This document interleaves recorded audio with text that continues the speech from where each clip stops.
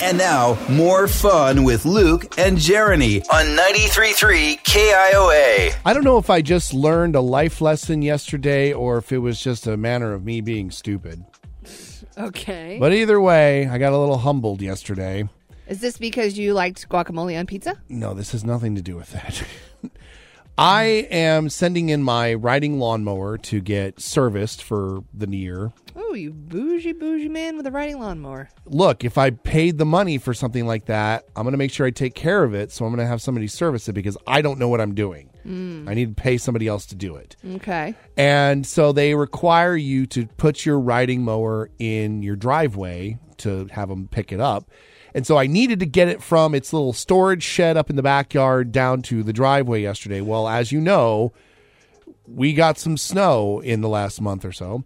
And a lot of it's melted away. Don't get me wrong. There's not a lot left in my yard, but there is still some. And my yard is situated as such that the backyard is much higher up than the front yard. There's like a 7-foot berm. Okay. Berm. And I love that word, by the way, berm. Yes, and the berm is still covered in snow. I don't know how deep it is, but I just know that there's snow there.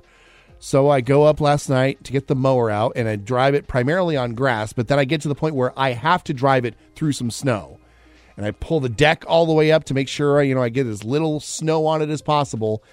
And I start to drive through, and I immediately get stuck. This is it's like 5 inches of snow still on that berm. Your mower is not an all-terrain vehicle. It's not, no. Although at that point I wish I had like chains or something for it.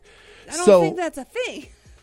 No, you can put chains on them. Your riding lawnmower is more of a, warm weather apparatus. There are people who put snow shoveling blades on the front of their riding mowers. It can be done, but I'm just not equipped for that. So there I am. I am now stuck with my riding mower at a 45-degree angle going down. On the berm. And I can't get it to move.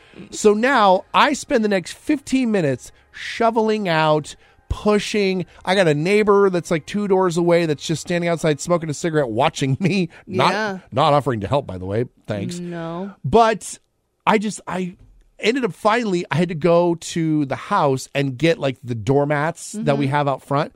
And I shoved them underneath the back tires to give me some traction because we don't have any animals. So I didn't have any kitty litter or anything.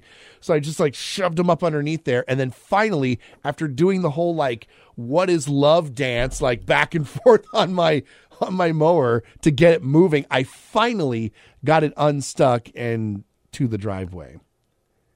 I learned my lesson that I really should have probably checked the snow, or maybe checked the snow, brushed it out of the way and realized that you had 4 inches of snow. I should have checked the snow first and noticed, hey, that looks a little deep. Maybe I should carve myself a little path. Could you have gone around it?